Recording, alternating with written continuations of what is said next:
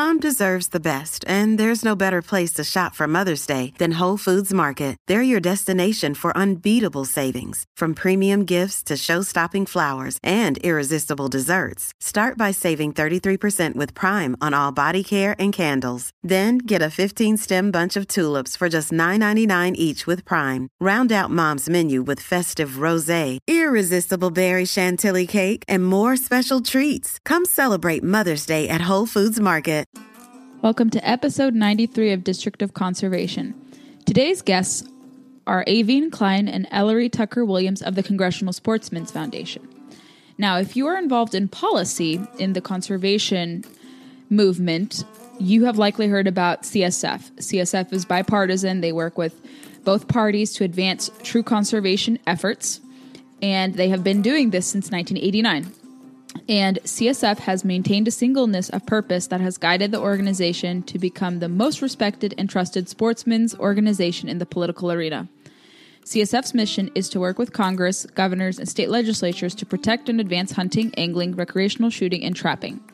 The unique and collective force of the Congressional Sportsmen's Caucus, the Governor's Sportsmen's Caucus, and the National Assembly of Sportsmen's Caucuses, working closely with CSF, serves as an unprecedented network of pro-sportsmen elected officials that advance the interests of America's hunters and anglers. CSF's stature as a sportsman's leader on policy issues has steadily grown through active involvement within the hunting and fishing conservation community, including leadership and engagement in the American Wildlife Conservation Partners, Council to Advance Hunting and Shooting Sports, and the Alliance for America's Fish and Wildlife at the national level, and Families Afield and the Sunday Hunting Coalition at the state level. Additionally, CSF is represented on the federally chartered advisory councils, FACs, dealing with hunting, recreational fishing, and wildlife management in the Hunting Shooting Sports Council, National Wildlife Services Advisory Committee, the Sport, Fish, and Boating Partnership Council, and the Marine Protected Areas FAC. Here's my conversation with Aveen and Ellery. Ladies, thank you so much for joining District of Conservation. Thank you. Happy to be here. Very happy. Thank you for having us. Of course. Why don't you introduce yourselves and talk about your roles with the Congressional Sportsmen's Foundation? Sure. My name is Aveen Klein, and I am the Western States Coordinator for the Congressional Sportsmen's Foundation. Congressional Sportsmen's Foundation represents the interest of hunters, anglers, recreational shooters, and trappers across the United States, working with bipartisan elected officials from Congress to state governments and in the governor's offices to advance sound sportsmen's policies. And I have the privilege to represent my home state of California, as well as Nevada, Oregon, Washington, Alaska, and Hawaii. Perfect. And I'm Ellery Tucker Williams. I am Aveen's counterpart in the West as the Intermountain Western States Coordinator. So Aveen and I basically have similar job responsibilities, except that I represent Idaho, Montana, Utah, Arizona, and New Mexico.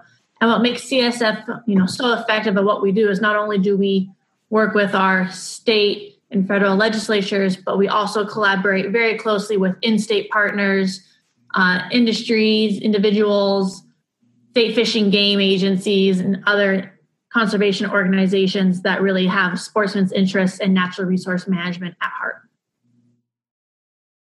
Very good. Yeah, I first came to know your organization, I think, right after I first moved to DC about 8 years ago.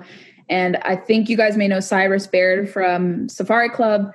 He had told me about them, and many others have. And I have followed your guys' work, the organization to be exact. And you guys do a lot. I don't think you guys get a lot of proper acknowledgement. And you guys do so much in terms of legislation, working with interagency type related work. And I'm really glad you guys are going to talk about what the organization has been up to, just because there have been a lot of things percolating, a lot of things actually happening on the conservation front. And while we are recording on a Thursday, yesterday on Wednesday, the 22nd of July, actually benchmark legislative piece, probably one of the most historic pieces of legislation as it relates to conservation, passed in the Great American Outdoors Act. Can you gals speak to that and why it was such an important step for this bill to be passed? And this was in the House of Representatives, obviously. It passed in the Senate a few weeks ago, but now it's passed this other chamber and it looks to be going to the president's desk. So talk about this, the importance of this, kind of the caveats of it, if it was a clean bill, what people can expect. Does it actually tackle the problem with maintenance backlog and permanently funding the Land and Water Conservation Fund? But I'll hand it over to you ladies to explain kind of the significance behind this. Yeah, thanks, Gabriella. The Great American Outdoors Act passing, both the House and the Senate and heading to President Trump's desk is just truly a once-in-a-lifetime piece of legislation. This, a great win for sportsmen, but not just us, but for all outdoor recreation participants. And, the Congressional Sportsmen's Foundation was working for years to see this type of legislation pass, and working with the Congressional Sportsmen's Caucus members on Capitol Hill.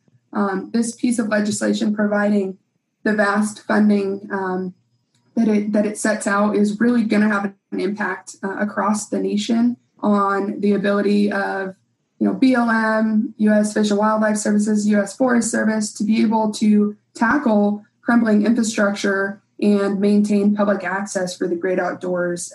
Really incredible work that was done. And specifically, it's to provide $9.5 billion over 5 years to address, as Aveen said, America's public land and waters and infrastructures. So it's really important, not only just for making sure that those properties or those lands are enjoyable, but also helps to improve access for not only sportsmen and women, but other outdoor recreational activities. So it's really just a win for everyone that enjoys the outdoors. It's pretty significant. Right. And I know for the part of the deferred maintenance backlog, it's to not only tackle the National Park Service, but some other agency lands as well. Is that correct? Yeah, that is correct. And, everybody loves the outdoors. We love our national parks, but there's so many more ways to enjoy the outdoors that's outside of a national park system. So this really does address the concerns of sportsmen and women across the country on all public lands. And this will be a really, really great bill. And we're optimistic for signature from the president here shortly. Absolutely. And it does create a permanent funding structure or permanent funding mechanism for the Land and Water Conservation Fund, yes? Yes, it does. At $900 million annually. Really impressive. Yeah. And how soon do you think sportsmen and other outdoor recreationists will feel this impact? I don't know if I read the finite details about implementation, but how soon after signage from President Trump would this be implemented? Do you know?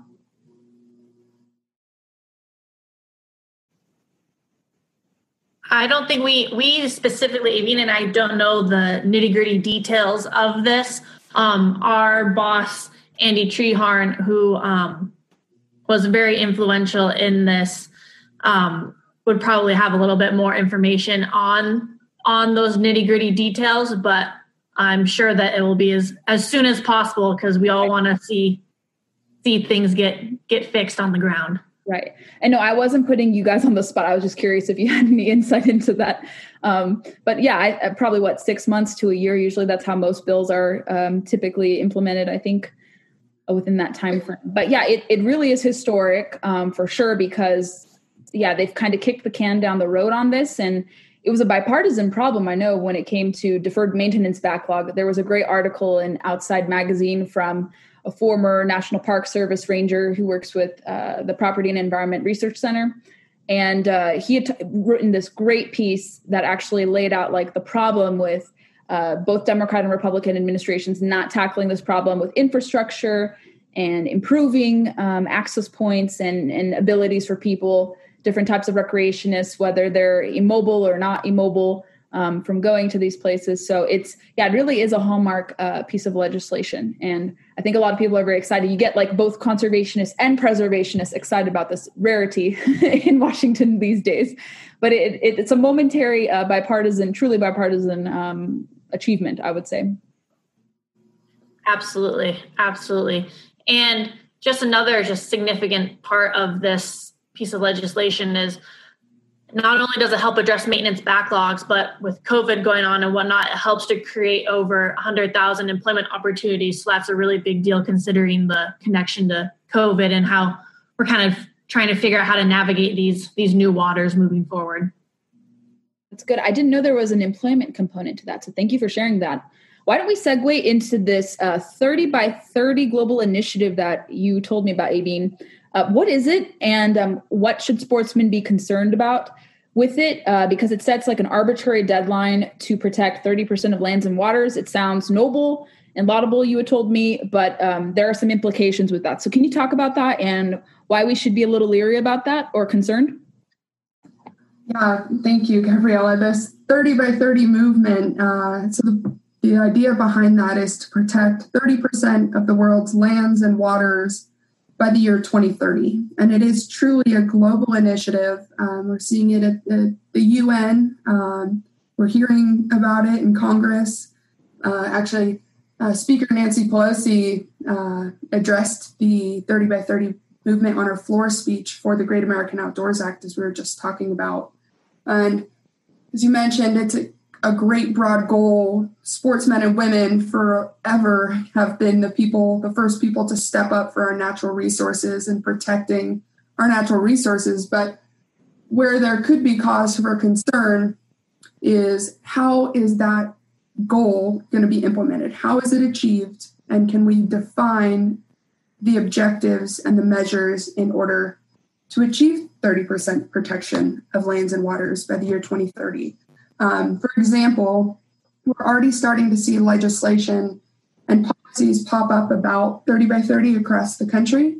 California, I will go into more details about some of the issues that we're seeing with the bill in California, but we've also seen 30 by 30 legislation in South Carolina.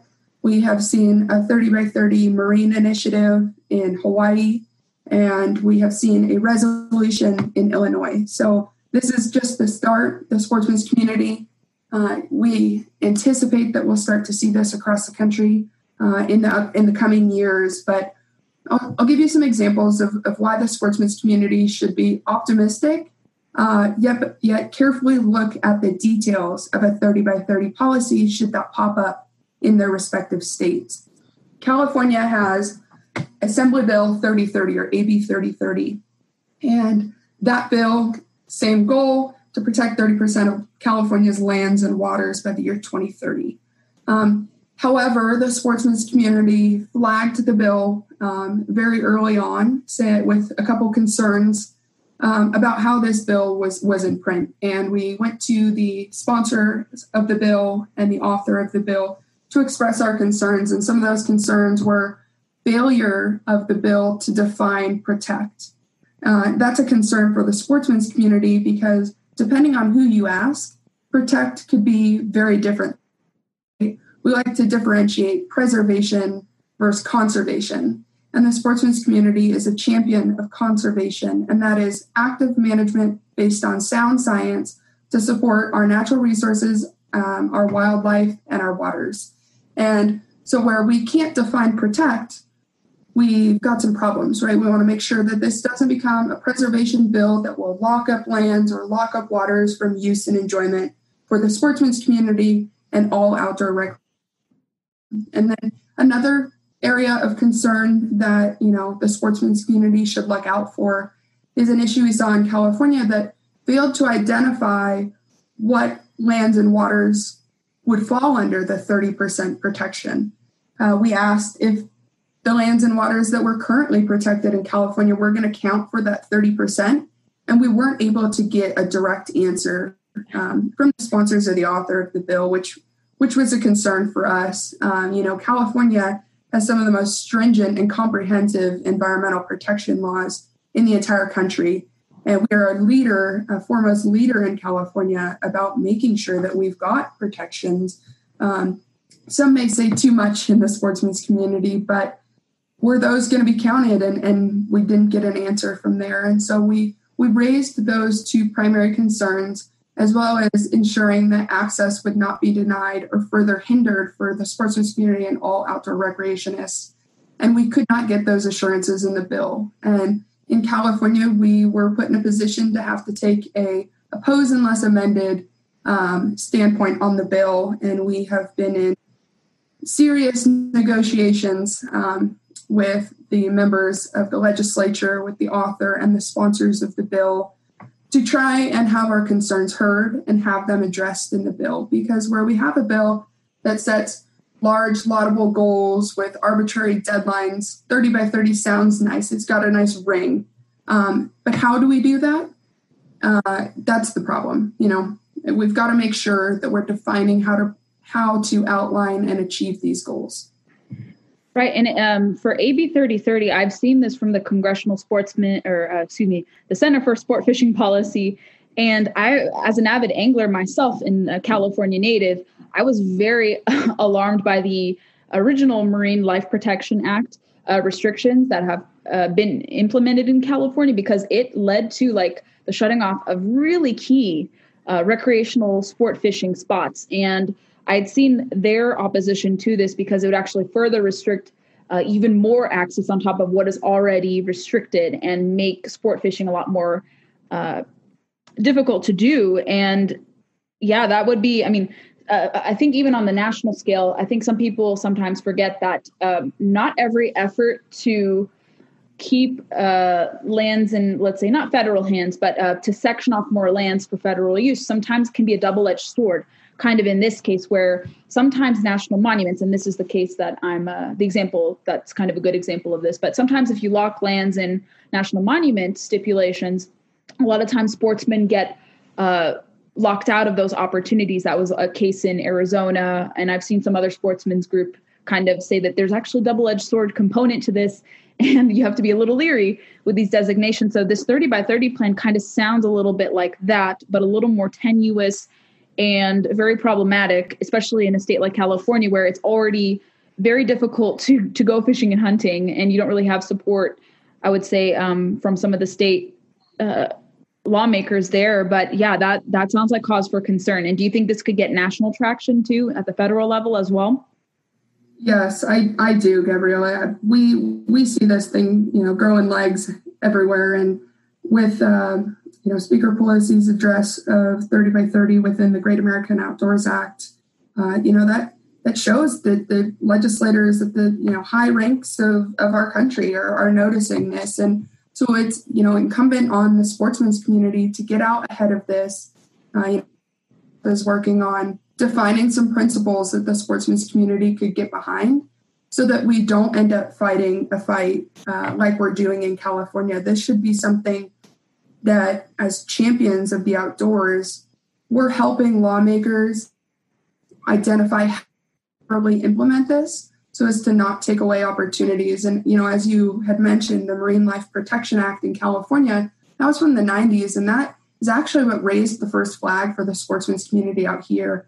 Is this going to be Marine Life Protection Act 2.0? And, that bill ended up creating the marine protected areas, as you mentioned. And when managed by the state of California, those are no fishing, no access zones. So they completely locked up large swaths of coastline with key fishing opportunities. And the big concern there was when we saw this bill get amended in the Assembly Appropriations Committee, they actually pointed to MPAs as their means to achieve the protection goals of the bill. As I mentioned, it hadn't been defined, protect hadn't been defined in the bill, and they're pointing to MPAs to achieve their goals. So that means, hey, if we just lock this up and it becomes preservation, that's how we're going to achieve our goals. But just leaving lands and waters alone does not achieve biodiversity protection. It does not achieve climate change addressed issues. When we're talking about ocean acidification, we're talking about runoff, we're talking about, any number of issues that you can think of under the climate change issue. If there's no meaning to achieve that, you cannot just have everything go back to sunshine and rainbows by just locking up lands and waters. It doesn't work. And so we're fighting that, and we're supporting this to try to raise our concerns and raise some awareness for them about the great work, conservation work that the sportsman's community does, the amount of funding we provide for the state, California Department of Fish and Wildlife, to exercise and ensure that conservation measures are implemented on the ground. And, we're fighting that battle. We've partnered with the Center for Sport Fishing Policy. We have a great coalition. Almost every single sportsman's group has stepped up to the plate in California. We're all working together. We're in the same meetings. And so that's been a really positive outcome, a silver lining, if you will, of AB 3030 in California, because it's, we haven't seen the sportsman's community come together like this very often. As you mentioned, on the Great American Outdoors Act, that's an example of the sportsman's community coming together.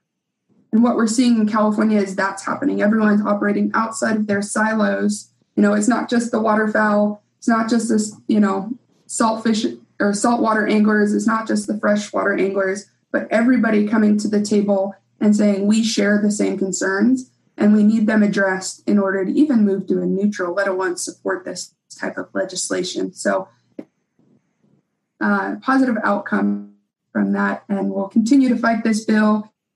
It has just moved to the Senate in California, and we've got the sportsman's interest at heart, and we will do everything we can to make sure that our outdoor pursuits are protected for the next generations to come. That's good. Yeah, because if that were to transpire in other states, California is known as a petri dish for experimental policies, many of them, unfortunately, very bad. And whatever starts in California usually is absorbed by other states. So, yeah, can you guys keep me posted on the front, on the legislative front, if this hopefully dies or is clarified a bit more? I would appreciate that too. You guys can do that. Absolutely. We'll let you know, and you can always follow, CSF or subscribe to our Sportsman's Voice e-newsletter that comes out each week. And as this bill moves, we'll be sure to update, any of CSF on what's going on and what to look out for, because this is a big bill with a lot of, implications for the future. Right. Ellery, why don't you talk about what other key issues you guys are focusing on, whether it's on the state level or the federal level, aside from the Great American Outdoors Act? What are some next item goals that you guys have?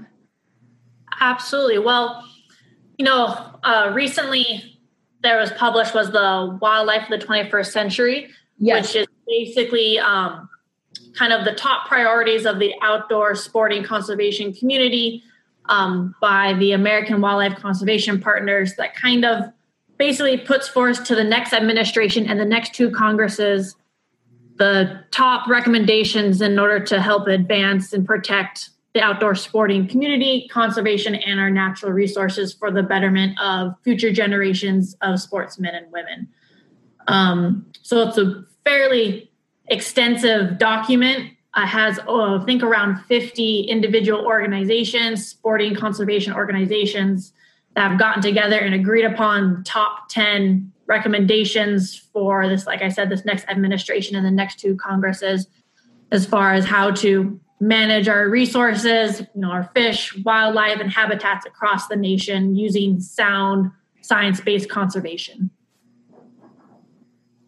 Good. And how about any other legislative pieces that are kind of trending in Congress, or with the passage of the Great American Outdoors Act, there's kind of a backseat taken on other issues? Is there anything else aside from kind of things that are happening in the state legislatures? Because I know with COVID, everything has kind of been disrupted with respect to that. But anything else that you guys are working on too?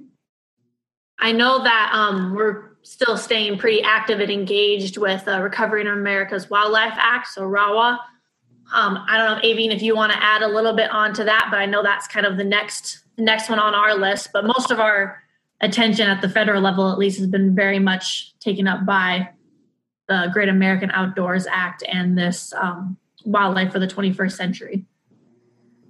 Yeah, something, Gabriella, that the CSF, took a lead on and partnered with many of our great conservation NGO partners to address COVID. Is something that I know you've already talked about on a podcast, and that is the hashtag Responsible Recreation campaign.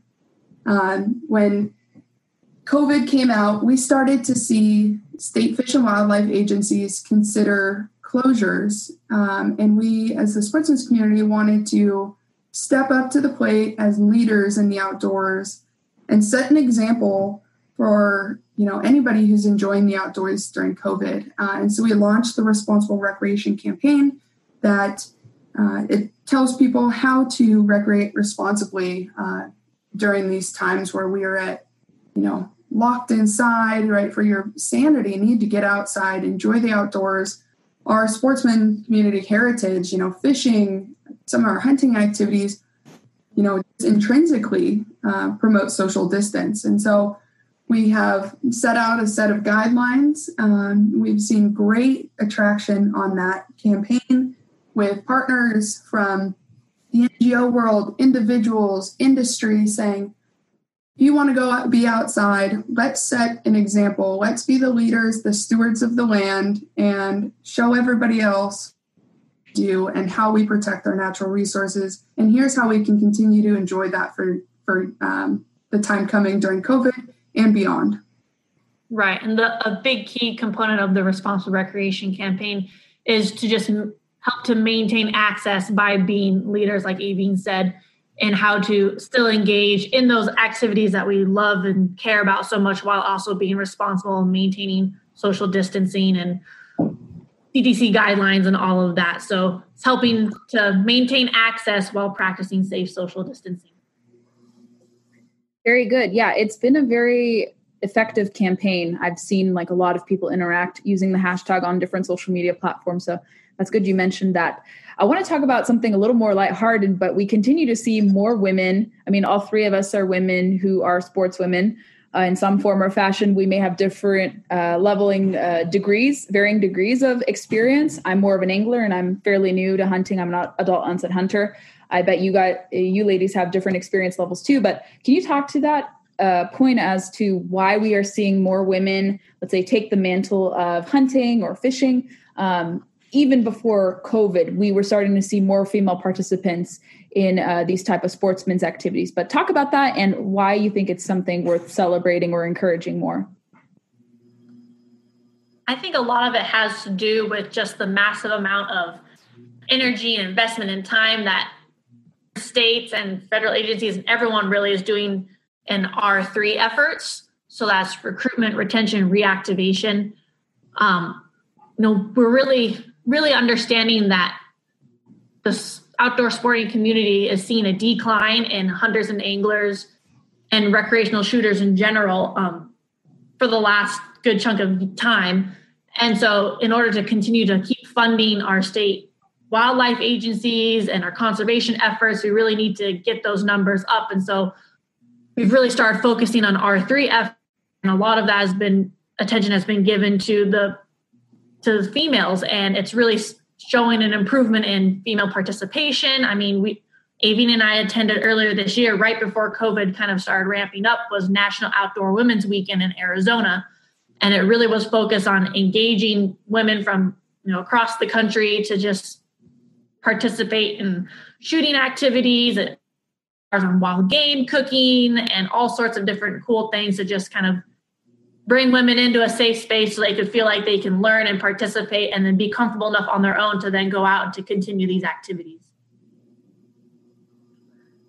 Yeah, I think a key part of that is, the last sentence that Ellery just said is empowering women to be able to go these activities on their own. And I think that we're seeing, women collectively operating outside of the traditional gender norms. I was fortunate to grow up in an outdoors family. And so this has been something that has, been woven into my genetics from a very young age. And, but it's how, do I fish? I go fishing with my dad, or I go hunting with my grandpa. Well, women, I think now are identifying as, stronger. I can go do this on my own. I've got a group of girls. We do a fishing trip on our own every year. And it's making sure that women know that there's a space for them in the outdoors, that, you don't have to be a male to be able to shoot a duck. And it's really awesome to see a lot of the groups that are coming together and forming that do women-specific trips and give them the tools to be able to say, hey, I can go do this on my own. I can exist in the outdoors on my own, under my own power, to go get my elk or to go fishing. And so I think it's really awesome to see more women operate in this space. I always love my girls' fishing trips, and getting to see that girl gang grow is really something awesome. Definitely. And also, I think a lot of it, too, has to do with this kind of locavore movement that we've been seeing kind of nationwide. I mean, sportsmen and women in general have kind of always had that mindset, but it's really bringing into the fold of the hunting and fishing community is being more conscientious of where your food comes from.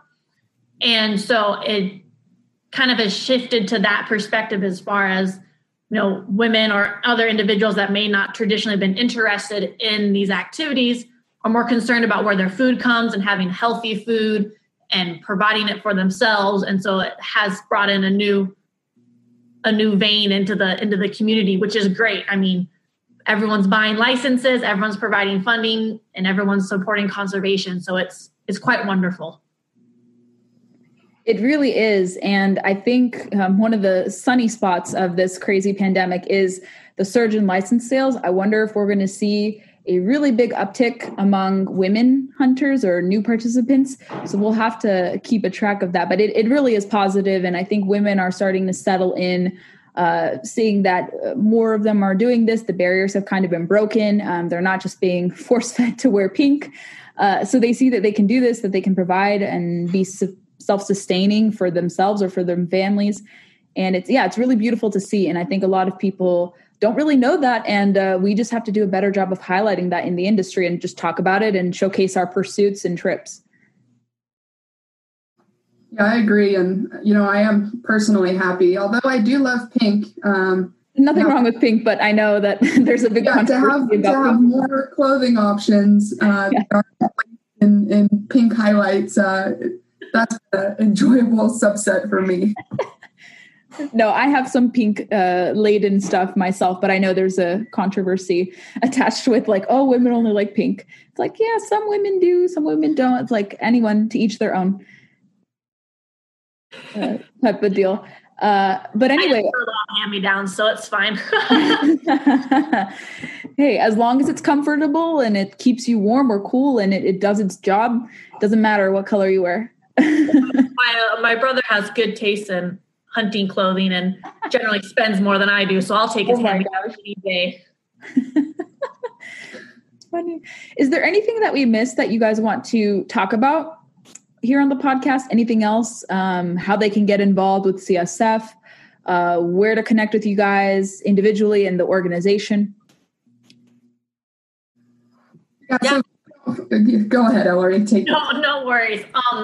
So CSF offers 2 separate free programs that you can go online to our website and subscribe to. Aveen mentioned one earlier, and that's the Sportsman's Voice, which is our weekly newsletter that basically kind of highlights different things that we're working on or engaged in throughout the country, not only in the different regions at the state level, but also at the federal level. And then if you want to track more specifically legislation that's occurring in your state or on topics that are of interest to you, then we also have something called Tracking the Capitals. And that you can log on to and sign up and kind of basically customize this program to track, like I said, issues that you're interested in, state specifics that you're interested in, and you'll get emails, I believe, daily as far as what legislation is coming up, opportunities for public comment period, and things like that. So that way you can not only be educated on the issues as they come up in real time, but also you're knowing when you can participate and have your voice be heard. So that way you're on the forefront as opposed to not knowing about something happening and it happening too late, and then changes are occurring that you're not happy with because you just didn't hear about it in time. And that's unfortunately seems to be a common stance that occurs in the sporting community as far as knowing about something too late in the process. And so we're really trying to get the sporting community engaged early on so we can kind of negate some of these outcomes that are less than desirable. Yeah, and you can also, follow us on social media. We've got Instagram and we've got Twitter and we've got Facebook. You can go to our website, congressionalsportsmans.org, where you can find a whole host of resources on what we do for sportsmen's policy, as well as information about our individual, team members who make up CSF and do the great policy work that we do. I know you'd mentioned earlier in the podcast, Gabriella, that it doesn't have the recognition of, some of our other sportsmen's partners, like the Ducks Unlimited of the world, but we work very closely with them, and CSF is in a unique space because we're not membership based as an individual. So our members, quote unquote, are really the legislators that we work with, and operating it in that space and having a direct relationship with bipartisan elected officials across the country to focus on sound sportsmen's policy. But we've now branched out, and we're trying to increase our awareness with the sportsmen's community about what we do and how we affect policy change. And so you can support CSF now as an individual and keep track of what we're doing and join us in the sporting society, or just at a little giving level of, $5 here, $5 there. The NGO community through COVID has really struggled because of not being able to host events or auctions and many dinners. CSF hosts great events, big fun events, and unfortunately those have been put on hold. And we're looking forward to the day where we can get our legislators and our supporters together in a room to talk about sportsmen's policy and being the champions for our outdoor community.